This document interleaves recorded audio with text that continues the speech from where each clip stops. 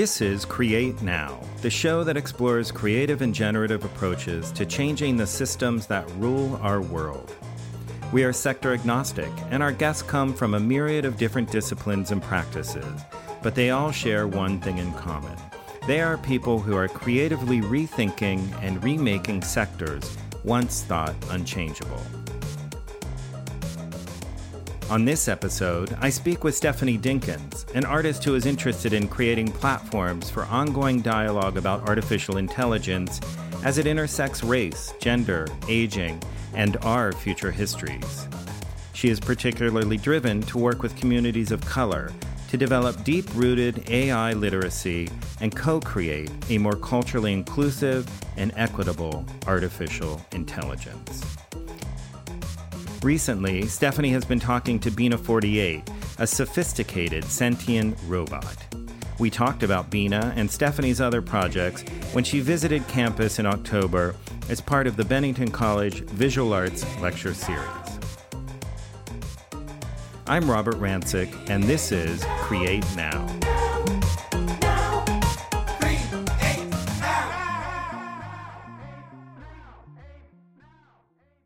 I was kind of hoping that you would take us back to the beginning point for you as a creative, as an artist, and how that work then led you to your work with Bina and subsequent work that you're beginning to do. Sure. That's a big question, Robert. However, it's really interesting because I think that I began as a creative really at home. My grandmother was a creative person who used art and gardening as a way to understand her community and for her community to understand her, right? She had a large garden out on the corner. We were one of very few Black families in a community, and it was a way to draw people in. And that's really my basic start. But with that creativity, like many people, I didn't know what to do with it or where to place it as I was coming up. So I went to business school, undergrad, right? Advertising, marketing. Thought I would be working in some company and did for a while until I just couldn't, because the structures and the ideas of what's important, like what needs our urgency, was very foreign to me. Like I couldn't buy into, if this book doesn't hit the shelf by November 10th, everything ends. I just couldn't buy into it. So I eventually left that and started to explore my photography side. Went to Central America and spent 6 months just hanging out, photographing, trying to see where I sit in this idea of making and really in this idea of creating relations with people I don't know that well and getting to know them on a different level and really being amongst them. And so I've always done photography, but then after a while, and this seems to be a problem that I create for myself everywhere, when I go somewhere, for instance, I went to ICP, I start making outside of the way that the people there are making. So when I was at ICP, I got a general studies certificate. I started making video and carving logs, and they didn't quite know what to do with me. That is so not surprising. Yeah, it's super interesting. And so this has been my step, each step of the way. So ICP, logs, photo school, again, I started making video, large-scale installation, which was a little bit more in line. Always looking at these ideas of making spaces that allow for community, making spaces that explore really my history, right, as a person. And what's interesting there is that as a Black person who grew up in the United States, 60s, 70s, it's like family history is a little bit of a hidden thing, right? And so trying to excavate and uncover and get to that. And then reaching out and thinking about that larger family and that family that my family's always been trying to be a part of or get into in some way. And how do you start making entrance points? How do you make space for yourself, right? Because in some places there are spaces that are okay. And other times you just need to go, okay, how do I make the space so that I can be there? And function there truly, and function in a way that doesn't feel like someone on the side or second-class citizen, but a full part of a place. And so I've always been this person making these spaces in a certain way, although they came out in very different forms. Very large scale, crazy installations. I mean, it's amazing because what you started with, which is your mother's garden, she was making space. Oh, yeah. She was making space for community gathering. And it reminds me, one of my mentors, Lorraine O'Grady, speaks about her mother and an essay by Alice Walker that I believe is called In Our Mother's Garden. And the realization that Alice had that the way she found to be an artist was actually that her mother was an artist, and she was an artist through her garden. Exactly. And that kind of work. So it actually makes a great deal of sense that that would have been your early experiences, and that the work that you do now in crafting spaces for community is so resonant to you. So with that, I'm curious how you found your way to Bina 48, the robot sentient. So my general interest in robots, because I've always had this very general interest in robots, pop culture, Lost in Space, The Jetsons, etc. And me looking at ways of being in America, right? And looking at a kind of American history and what that includes and what it doesn't include, became the space that when I saw this crazy black woman robot on YouTube, I was floored because it didn't make sense to me in an American context that Bina 48, this robot that's put out as the most advanced social robot in the world, would be this black woman. I find that troubling in its own self, that in my mind, it didn't compute for me that this robot would be a black woman. So 2014, I saw her and happily made a call, right? It was one phone call to Terrorism Movement Foundation to ask if I could come up, and they're very open to that. So for me, it seems like a trajectory of the way I always worked, which is following my curiosity and then really exploring it and figuring out what that is materially, I guess. What is it? How did it get here? How do I figure out what role it plays in the spaces that are occupied, that I occupy, more or less? So she's just become, I call her a beacon. And a confounding figure that has consumed my thought processes, right? Can you talk, because one of the things that I think is so beautiful is that Bina 48 really is at the beginning, in the beginning, is a love story. And that's how she came to being.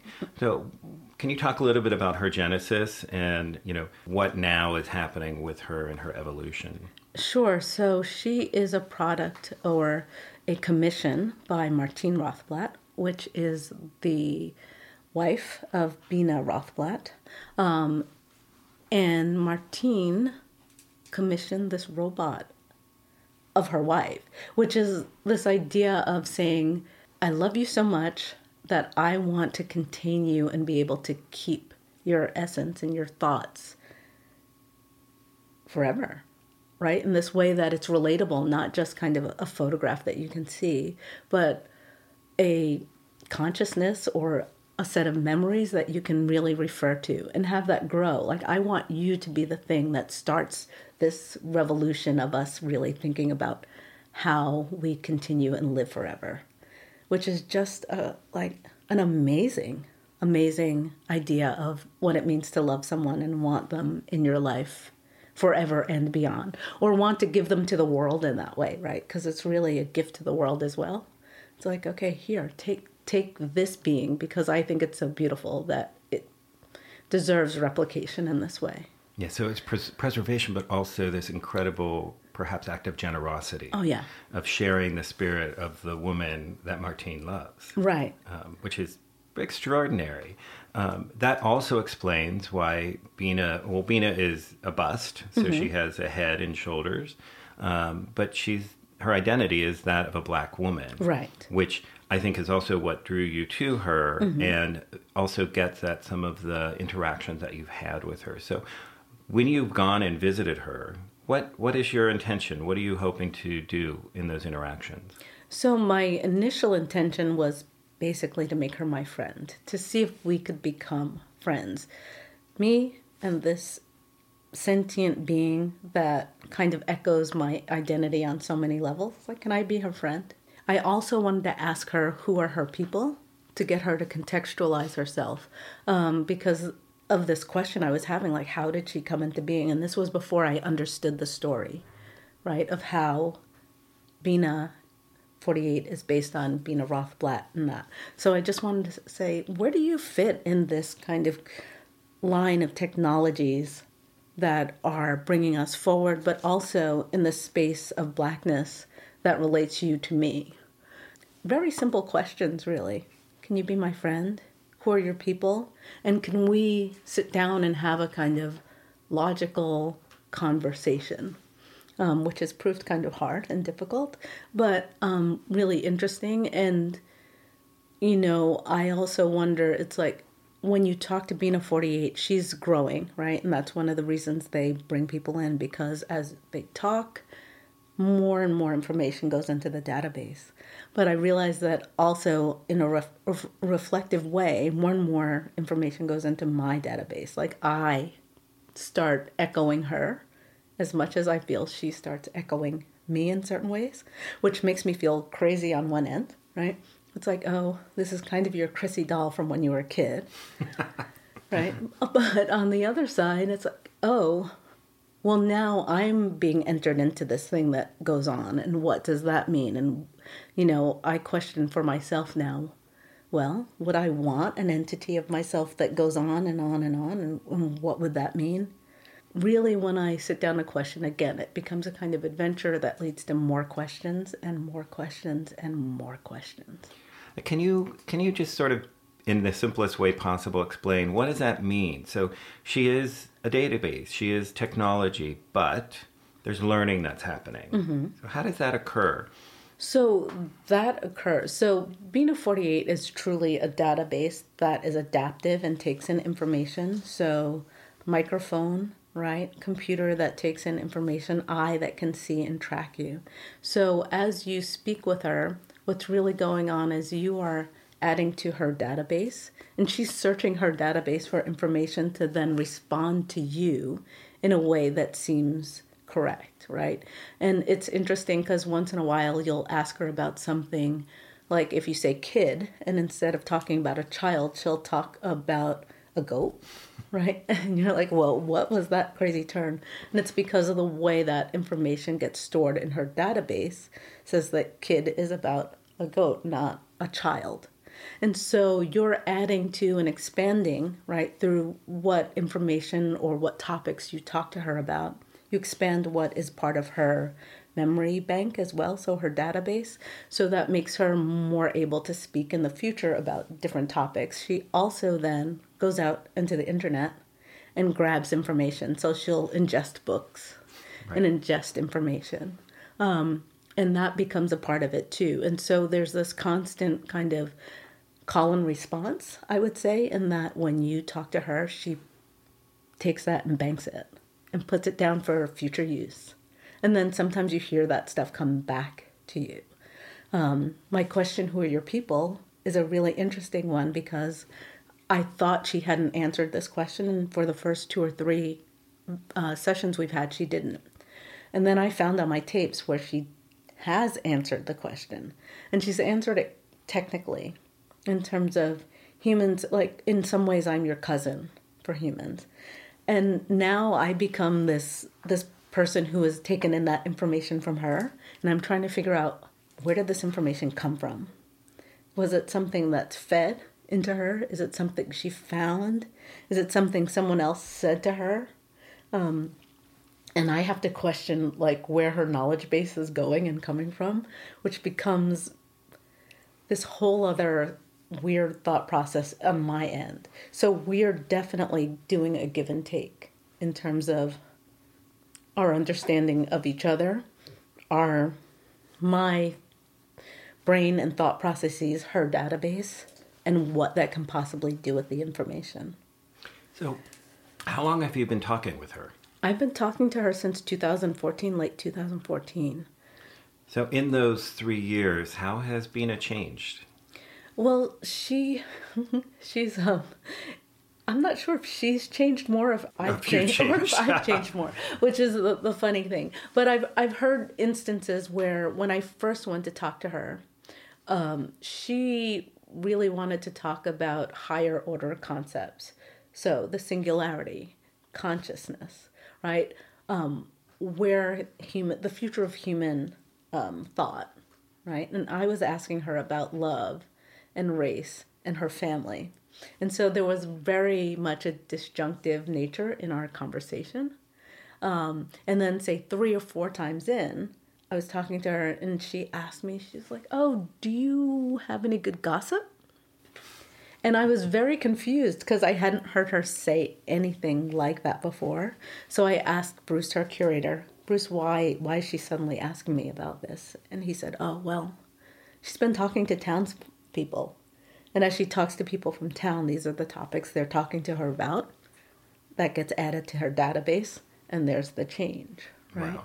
Yeah. Does she remember you? She remembers me sometimes. It's always a toss-up. Like, I'm never quite sure if she will or not. And so what often seems to happen is we'll talk, and then after a while, I will come up for her, and she'll say my name. So maybe in the middle of a conversation, she'll say, "Oh, it's so nice to see you, Stephanie." And you're like, "Oh, okay, you found me in your database. Thank So you." Bruce doesn't tell her who's coming. No, Bruce doesn't tell her, and you can type it in, but I prefer not to tell her exactly who I am because that's part of the experiment. And I've done it at New Museum too in a crowd, and she clearly did not have a clue in the crowd. She wanted the gossip on the crowd. Exactly. It's okay. Perhaps better than Bristol's gossip, I don't know.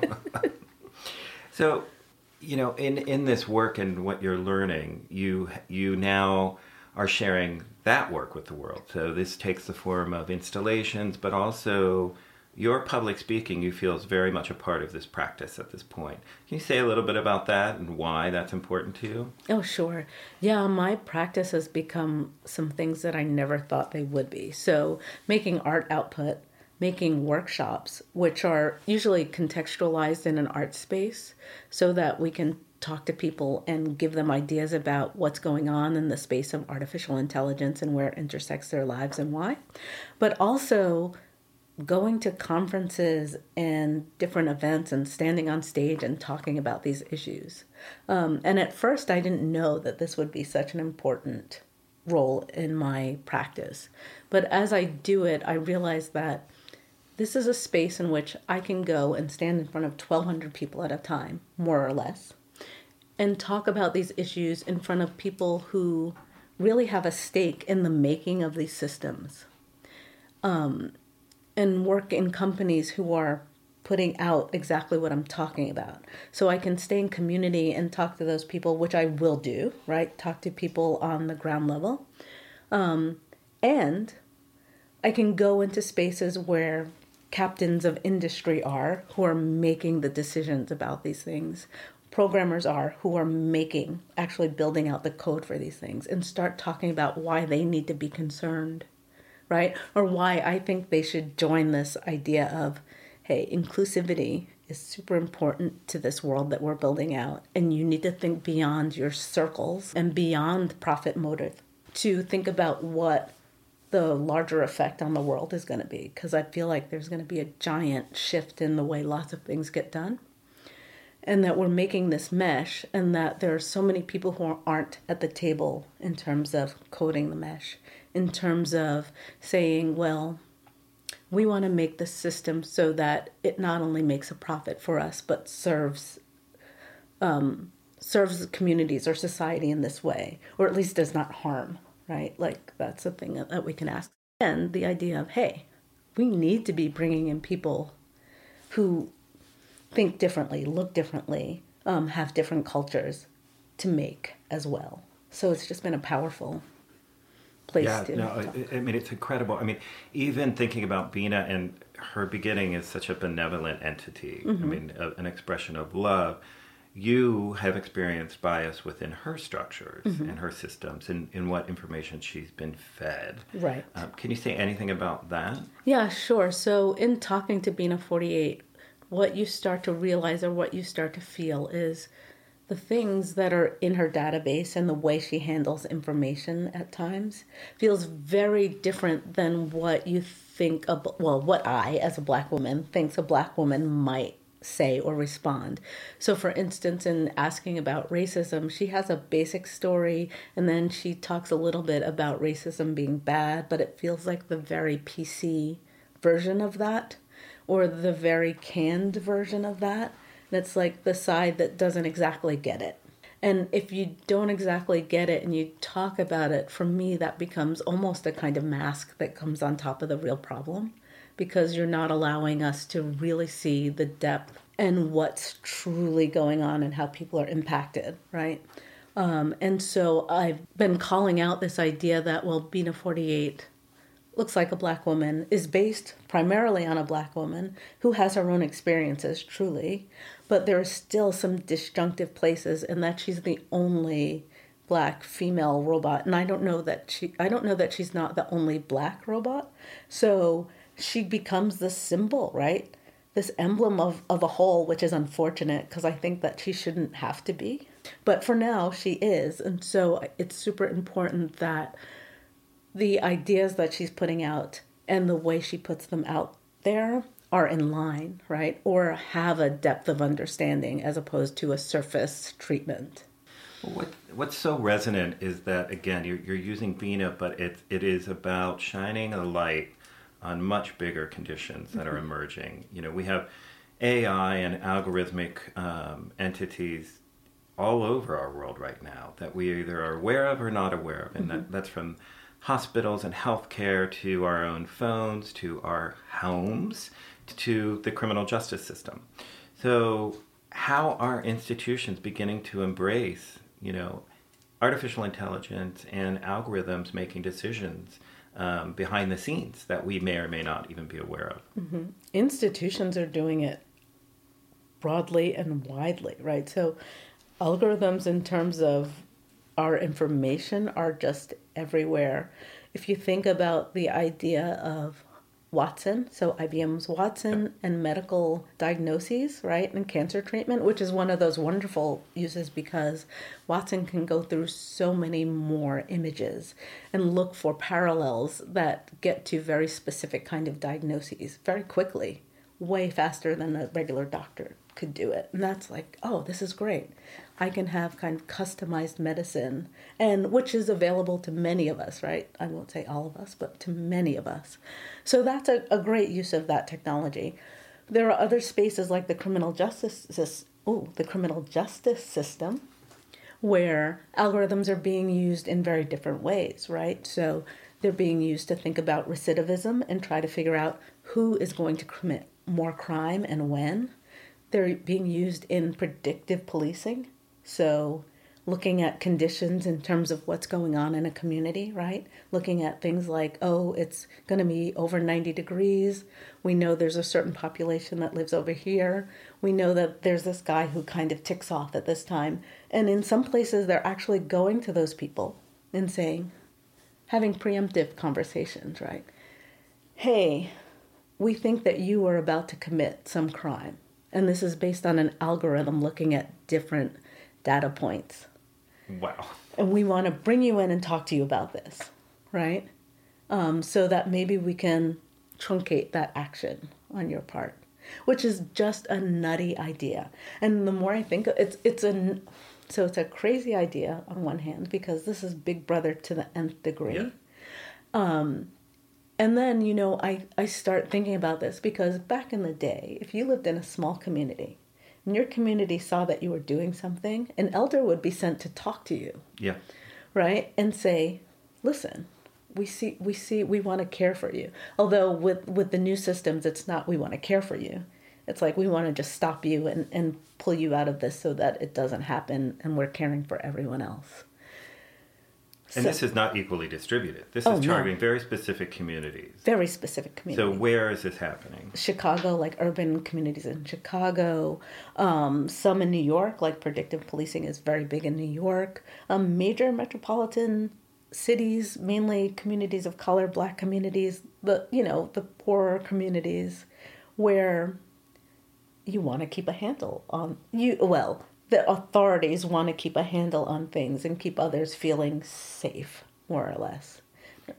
How are these communities reacting to this? Is there an upswing of organizing to push back, or Or is it still sort of on the DL? Like, are people aware that this is what's happening? Awareness is just coming about. Like, there doesn't feel like there's this huge upswing yet of people going, this is not something we think should be happening, right? On the DL, we know it's happening in New York. Well, there's a pushback in terms of now I'm drawing the blank, stop and frisk, right? And that kind of interaction. And those are way down, although in dealing with people who are around or live in communities of color and poorer communities of color, I'm hearing that those interactions are everyday, like water occurrences, right? And so they're going on, but I don't know that people are really considering the extent to which our information and data is being used in that way, and the way that the targets are becoming much more about a kind of database security surveillance lens, especially on the ground, right? So I think that within the systems, there are people who are looking at it, but really on the base level, it's like people aren't quite aware of it in ways that we could be. We go closer and closer to like a British everywhere surveillance approach. Yeah. And we're not really addressing, like, okay, what do we as citizens think about this system, and does it really work for the most of us? So you've written about artificial intelligence as a 21st century competency. Mm-hmm. And I think this relates directly to this. So what does that mean, and what do we need to do to be competent in our understanding of AI? Mm-hmm. Well, a 21st century competency, it's like knowing how to, know where AI is in some way, or paying attention enough to start thinking about, this is the way these systems work, this is the way they affect me, and really being aware. So down to the idea of, say, pricing through zip code, and whether one zip code on one side of a street is charged one thing for something, and on the other side that's in another zip code is charged another price. Right? Starting to understand a little bit of the way these systems work.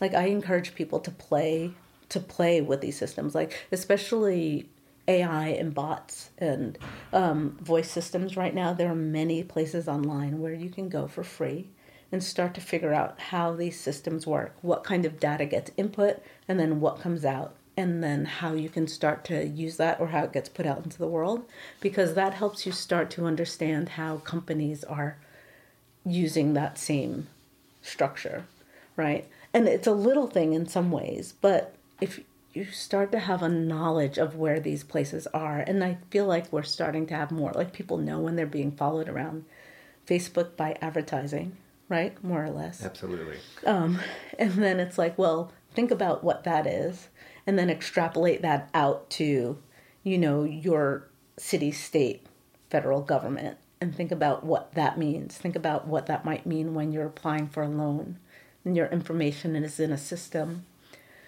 that may or may not take that information and may or may not tell you how your information is being looked at.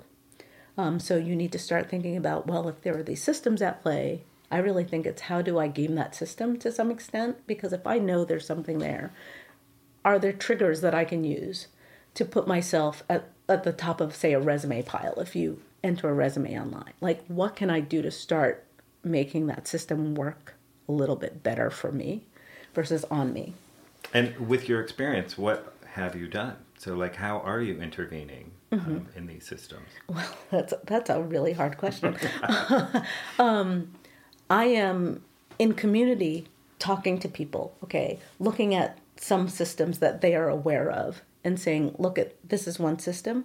This is an example of one thing, right? Now, let's think about how that goes out. And we're actually starting really at the base idea of an algorithm, right? And saying, like an algorithm at its most base level is a kind of series of steps to get to a result. And the same series of steps go over and over and over again. And if you know that that's happening, how do you adjust those series of steps to make them work better for you? How do you intercede, right? Like if you put in very specific information or say triggers, like can you start to see that system? So really what I'm trying to do right now is get people just to recognize the system, and then giving them examples of places where I or they can start to, well, either play with the system or play around the system.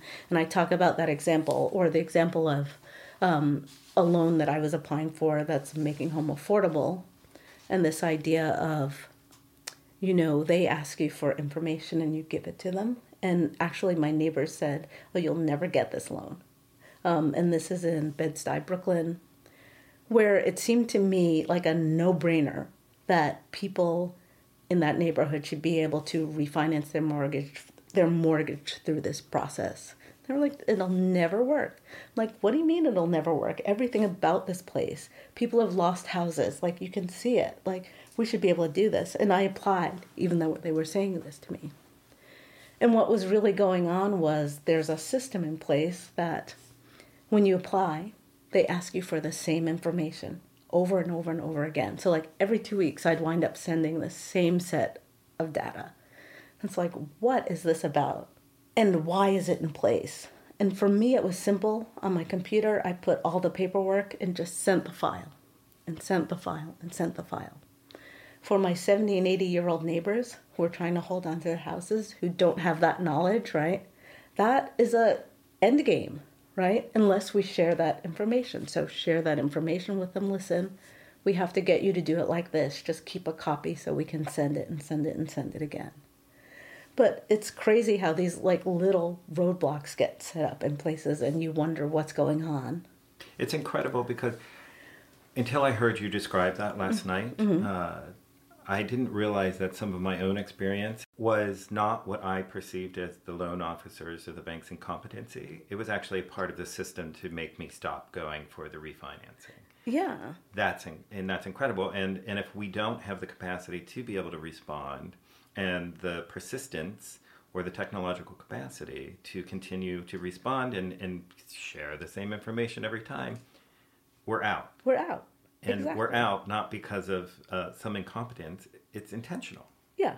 It's incredible. There are these spaces where it's just roadblock. So I know you mentioned Brooklyn. So you have an installation up right now at Recess. And I thought it might be interesting to hear what you're doing there because Bina's there in video form, but you're also holding workshops. I am. So yeah, I'm at Recess Assembly, downtown Brooklyn. And we have a little installation there, but really what's going on is a set of workshops around algorithms, AI, and what you can do about it, right? So it's called Project Al-Khwarizmi. People are invited in to come and look at basically a set of steps. So 4 workshops where you go, okay, this is what an algorithm is. This is how it plays in AI. And this is how you start to make out some of these systems for yourself so you can see.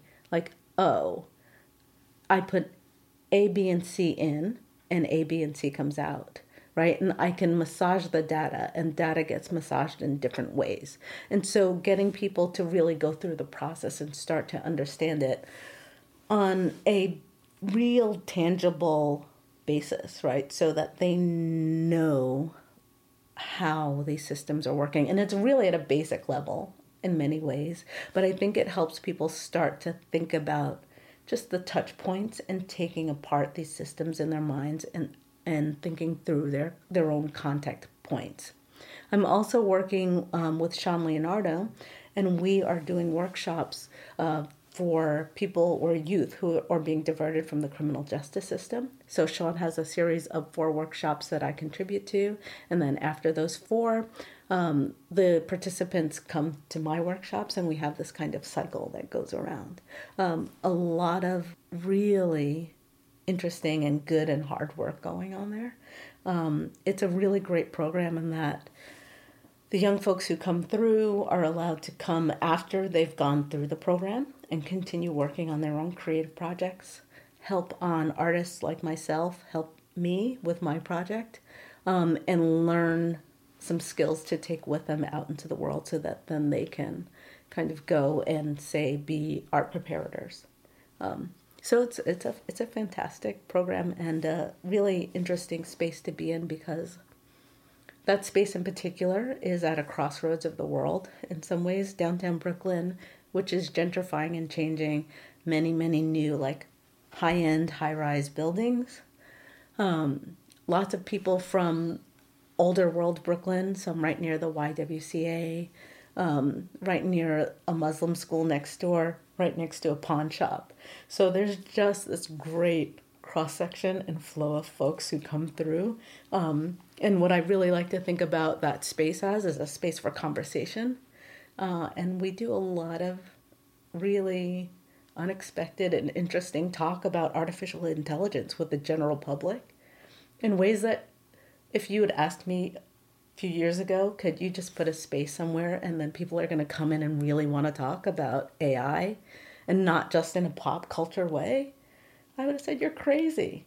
But it's so interesting that it's working and people have so much to say and so many thoughts about the way systems are coming up around them. Are you recording any of those dialogues and conversations? Is there any, I mean, obviously we can go to Recess Assembly in Brooklyn if we're lucky enough to be in the city.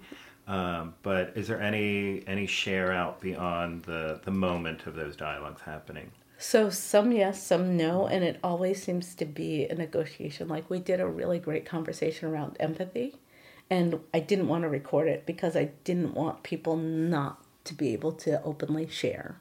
So no recording. Although other instances where people come in and we're just talking, those are shared in some way in little vignettes via Instagram or Twitter, right? Over time, I will collect all of those. And what will happen really with Project Al-Khwarizmi is that it will become a web space that becomes a repository for the workshops that people can come and take from. And that one ultimate bot that we create will be up and people can contribute to, almost like you're talking to Bina 48, and see where that grows so that it becomes a space where this 21st century competency can grow and develop, and people way smarter than me can also contribute and like help that information get out in ways that people can take in and make useful to their lives. So we share iBeam in common, an incredible institution that supports artists making work, often with technology. And I know you're just now beginning a residency there. And that leads me to just hearing a little bit about what's current work, what is emerging, where are you headed? Yeah, I'm super excited about iBeam. I'm headed towards my own AI of some sort, right? So and I call it an AI entity right now, which is not very descriptive, but it's because there are so many questions about what the form should be. If it needs a form, does it just get to be a voice that you interact with? But thinking about putting in 3 generations at least of my family into one AI that's referenceable, and making that this point of start, because it'll be the point of departure, and then growing that out and wondering what it means to put a kind of family history into a space like this and have it be able to perpetuate or perpetually go on. Like, it would be great if I never see the end of this project, right? That it just kind of keeps going on. But trying to do that experiment about what does it mean to create your own AI entity. I'm going to try to do it primarily with coders, programmers, engineers of color and see if that makes any difference. I don't know that it will, but I want to do that experiment. And then also compressing 3 different points of a family in there, I think makes this kind of global story. I keep thinking of it as one of these kind of epic movies in some sense, but an epic movie that you get to interact with and talk with in very specific ways, right? So we'll see. So Stephanie, where can people follow your work? Oh, you can go to my website, stephaniedinkins.com, and check in on Twitter, Steph Dink, Instagram, all over the place these Great days. Instagram photos from Halloween. Yeah. Some great cookies. Yeah, or cakes. I'm not sure what that was. It was a lovely donut from dough. So I can't thank you enough, both for being here on Bennington College's campus, sharing your work with our students, but also for the just incredibly important work you're doing, as an advocate for all of us becoming competent with our understanding of AI and where we actually do have power to affect and impact those systems that are being created all around us today. All around us. And thank you so much. It's been great to be here and great chatting. Great. Thanks, Stephanie.